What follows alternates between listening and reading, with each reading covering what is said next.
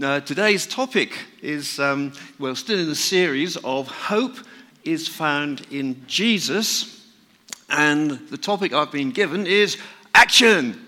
And, on that subject, it does lend itself to another talk on, faith without works is dead, and the fields are ripe under harvest, but the labourers are so few, and we could all go down that route of, I think the Message version says, faith without action is dead. But we've had talks on that kind of approach and on serving in the past, and I don't feel I want to repeat them this morning. Tracy gave us an excellent talk on serving only a few weeks ago from her COVID isolation, which you probably will remember. So I want to actually talk to you this morning about serving from perhaps a slightly different perspective than we might be used to. And also, in my talk, I felt I want to just reflect the day, Father's Day. Now, we can easily talk about how important serving is, but we know that as Christians, if you've been in church any length of time, you will know serving is really important. But I think I'd probably be preaching to the converted because we are a church. One of our strengths, I really feel, is that we serve well. We really do. And there's such a lot that goes on during the week that is just not reflected necessarily on a Sunday, but there's so much serving that goes on during the week, and that is one of our strengths. But what I felt I wanted to do this morning is rewind and go back to, if you like, relay an important foundation stone of service. And I'm going to start in quite an unusual place, but it is a place that will reflect the day. Now, I've probably told you before that I was brought up in North Norfolk, where my father used to be a market gardener. And I remember that he always seemed to be busy. He didn't often sit down. And there always seemed to be plenty to do. But one nice thing about living at the market garden, even though Dad always seemed to be busy, he was always there.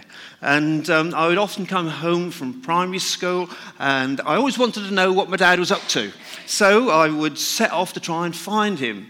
And I should probably explain there were lots of greenhouses, and these weren't the aluminium, sort of the modern aluminium glass type things. These were the old school brick and wood type. And I would walk up the drive between all the greenhouses up the centre of the market garden, and I would get to the top and I would shout, "Dad, where are you?" And then from somewhere I'd get this little voice that said, "Here." And it would sound quite muffled, and I'd say, "Where are you?" Again, he'd say, "Here." And with all that glass, it was so difficult to actually tell where the sound was coming from. It could be absolutely anywhere. So I would head off in one direction, and I'd shout, "Dad, where are you?" "Here." And it was, so this way. So I'd go off this way, up another path, and I'd shout again. And eventually I would track him down. Now, I should explain that all the greenhouses did have names. He could so easily just say, "I'm in the propagating house," or "I'm in number 4," and I'd know exactly where to find him. But he never did. And one day, I took so long to find him, and I was frustrated. And when I eventually found him, I said, "Dad, why didn't you tell me where you were?" And he just laughed. And I realized later he enjoyed the game. He really did. He had a real sense of fun.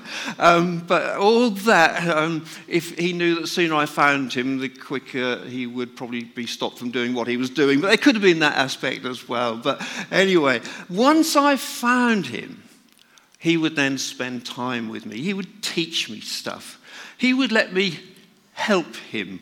And he would teach me sort of man things like how to cut string with a sharp penknife so I didn't cut my fingers off. And he would show me how to tie different knots. He would let me help him side shoot the tomato plants and tie them up and all that kind of stuff. And if he was pricking out seedlings He would give me a seed tray and some compost and a few seedlings, and I could do my own seed tray, and he'd show me how to do it. He'd let me have a go at it.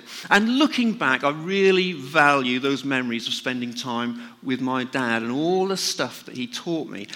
Now, I do realise that not everybody has that kind of father. He was a good dad. He had good values, and I feel really blessed to have had him. But I've thought a lot about this recently, and I'll explain where I'm coming from later. But I do feel this is something God has put on my mind, because I see this experience of how I interacted with my dad a little bit like how God interacts with us. And the first point is that God loves us to seek him. He loves us to seek him. How many scriptures are there that tell us to seek the Lord while he may be found? Seek and you will find. Knock and the door will be opened. And there's one in Deuteronomy. But if from there you seek the Lord your God, you will find him if you seek him with all your heart and with all your soul. And there's so many scriptures that tell us to seek him with all our hearts and all our souls. That's so important to him. Also, there's an interesting passage in Acts where Paul is speaking to the Greeks of Athens. And he tells them about God creating the heavens and the earth and giving mankind a place in history. And then he says, God did this so that they would seek him and perhaps reach out for him and find him, though he is not far from any of us. I'll just read the whole scripture because I think it's been put up there, hasn't it? The God who made the world and everything in it is the Lord of heaven and earth and does not live in temples built by human hands, and he is not served by human hands as if he needed anything. Rather, he himself gives everyone life and breath and everything else. From one man he made all the nations that they should inhabit the whole earth, and he marked out their appointed times in history and the boundaries of their lands. God did this so that they would seek him and perhaps reach out for him and find him, though he is not far from any one of us. God isn't far away from any one of us. But he does love it when we seek him. And the second point I just want to draw out from the story about my father is that my father really didn't need my help. He would have got on much faster without me. And I was probably more in the way, at the age of about 7, I suppose, with all my childlike questions and my rather feeble attempts at trying to do what he would do so much better. But I know he enjoyed spending time with me, and I enjoyed spending time with him. Years later, before he died, I can remember him reminiscing and laughing about my 7-year-old attempts at pricking out seedlings. Now, his trays of seedlings with all his experience were nicely spaced out, and they were upright, and they were healthy. But the seedlings in my trays looked a bit sort of like this, they were a bit bruised and a bit battered. But he said the thing that surprised him was that after they'd spent a few days bedding in, he said, you couldn't tell the difference between the trays that I had done and the trays that he did. And that's so like Father God, isn't it? He really doesn't need our help. He really doesn't. He's so capable of doing anything on his own. He's sovereign. And Paul says in this passage here, the next slide, and he is not served by human hands as if he needed anything. Now, there are times in history, of course, where God has acted sovereignly without us. They're sometimes called works of sovereign power. And, several examples I could think of. But salvation, it says in Isaiah that God could find no one else, so his own right arm worked salvation for him. He did it all on his own. He's capable of doing anything. He's sovereign God. But the amazing thing is, although God can do anything, he chooses to work with us. He doesn't need us, but for some reason, he chooses to work with us. Some people use the word, he co-labors with us. Even though we make a mess, Even though we don't do it very well, he chooses to work with us and through us. And he's quite capable of taking our efforts and our messes and our mistakes and breathing on them and making them grow. That's the kind of God that he is. And why does he do that? Because he loves working with us. He really does. He loves the intimacy that it brings, that we spend time with him, just like me with my dad. And he loves to show us stuff. He loves to teach us things. It's all part of that father-child relationship that he so wants with us. My father had several men working on the market garden. And I think at its height, there was something like 9 men there. And my dad didn't sit any of those on his knee. And it would probably have been quite weird if he had have done. Yeah.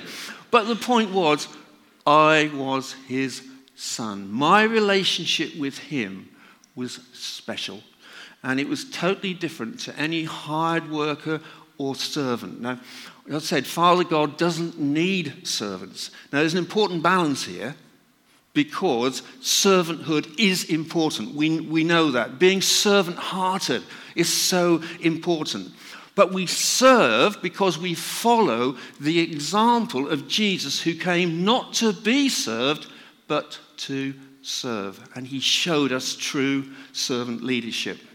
But I propose that God doesn't want us to see ourselves as servants. And I believe that because of this next passage where Jesus said, I no longer call you servants, because a servant doesn't know his master's business. Instead, I have called you friends. For everything I learned from my Father, I have made known to you. So can you see that Jesus is calling us to a greater level of intimacy, far greater than any hired worker or servant? Now, Jesus here says, I'm calling you friends. He didn't say, I'm calling you sons and daughters. Now, my take on that is because he was talking to his immediate disciples, and at that point, the great transaction of the cross hadn't taken place, so the way wasn't open for them to be adopted as sons and daughters. But that's really what he wants for us. What he was saying to the disciples is, I want a greater level of intimacy with you. You're no longer servants, you're my friends. That's intimate, isn't it? But now he says to us, you're not my servants, you're my sons and you're my daughters. You are my child, and I love you so much. That's a special kind of relationship. Now, when we had Steve Uppel with us a little while back in this, he said something that has really stuck with me, and that's partly where I'm coming from this morning. He said this, if we can put the next screen up. Before you ask, what shall I do? Ask who you are. Now, that's one of those statements I think is simple, and yet it is so profound. It's something that can be taken on so many different levels. Unless we start from that simple foundation of who we are, we can run into problems, because we have to deal with what has been called the orphan heart. And until we realize, until we have that revelation, we have the perfect heavenly Father, and we are adopted into his family as children of the living God, we are essentially living like orphans. We have that orphan heart. And if we serve out of the orphan heart, we can do so much damage. We really can. Now, if you're not sure what the orphan heart is, Jesus tells us, because he tells us a story about 2 brothers. Now, some people call it the parable of the prodigal son, which I think is a little bit of a misnomer, because there were 2 sons. But we like the first part of the story, don't we? The son who ran off with his inheritance, and he squandered the lot on the whole sex, drugs, rock and roll scene. And then he comes home and he's lost all his money and he's lost all his friends. And he comes home with, I'm not worthy to be called your son. Make me like a hired servant. But the father was having none of it. And you know the story, he welcomes him home with hugs and kisses, and he gives him new, clean clothes. He gives him a robe to wear. He puts a ring on his finger, and he puts on...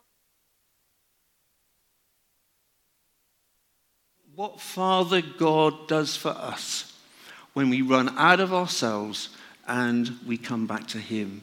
Now, wouldn't it have been great if the story stopped there? But it doesn't, because there's that other son. A little bit annoyingly, there's that other son.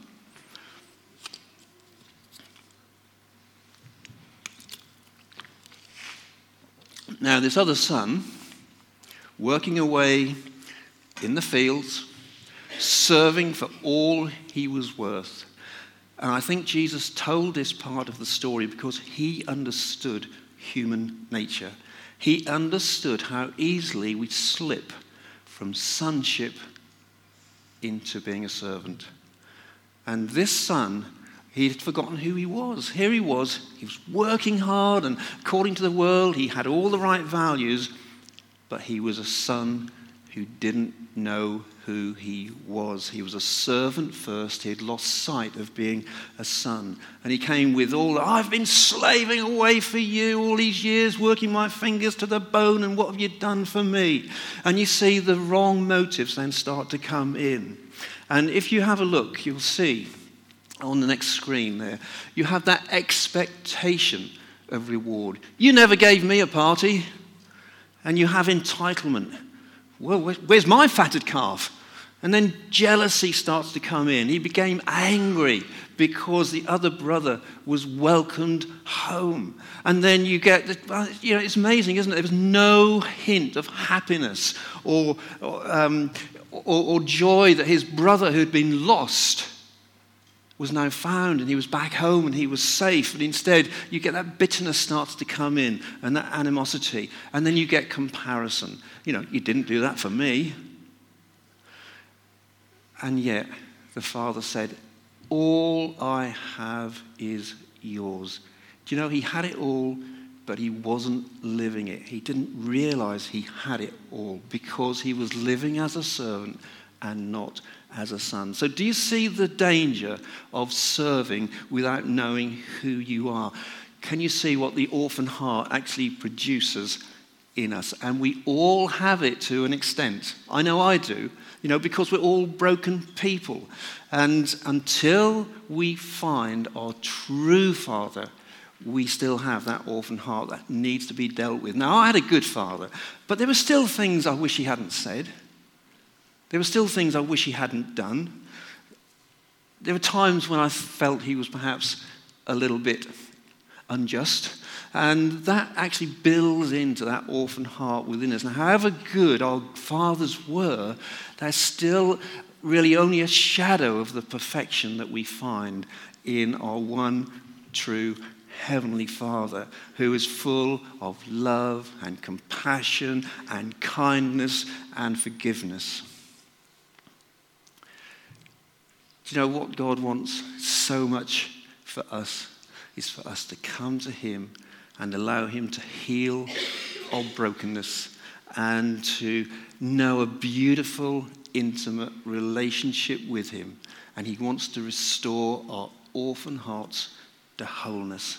Now, this morning, I'm not saying don't serve. That's not my message at all. But what I am saying is keep serving, but serve out of knowing who you are. Serve out of that place of intimacy with the Father. Serve out of that place of sitting on the Father's knee and sharing your deep heart secrets with him. See, if we know that we are a child of God, it won't bother us if somebody else gets the credit that we think we ought to have. But the orphan heart, it craves recognition. If we know that we're a child of God, it won't bother us if we receive no reward because we know that a better reward is coming. And Jesus tells us that if we serve looking for a reward, that's the only reward we get. Now, I don't know about you, but I want to get my reward from Jesus when I meet him face to face. That is so much better. And if we know that we are a child of God, then jealousy doesn't become a factor. I mean, it builds up so easily in us, doesn't it?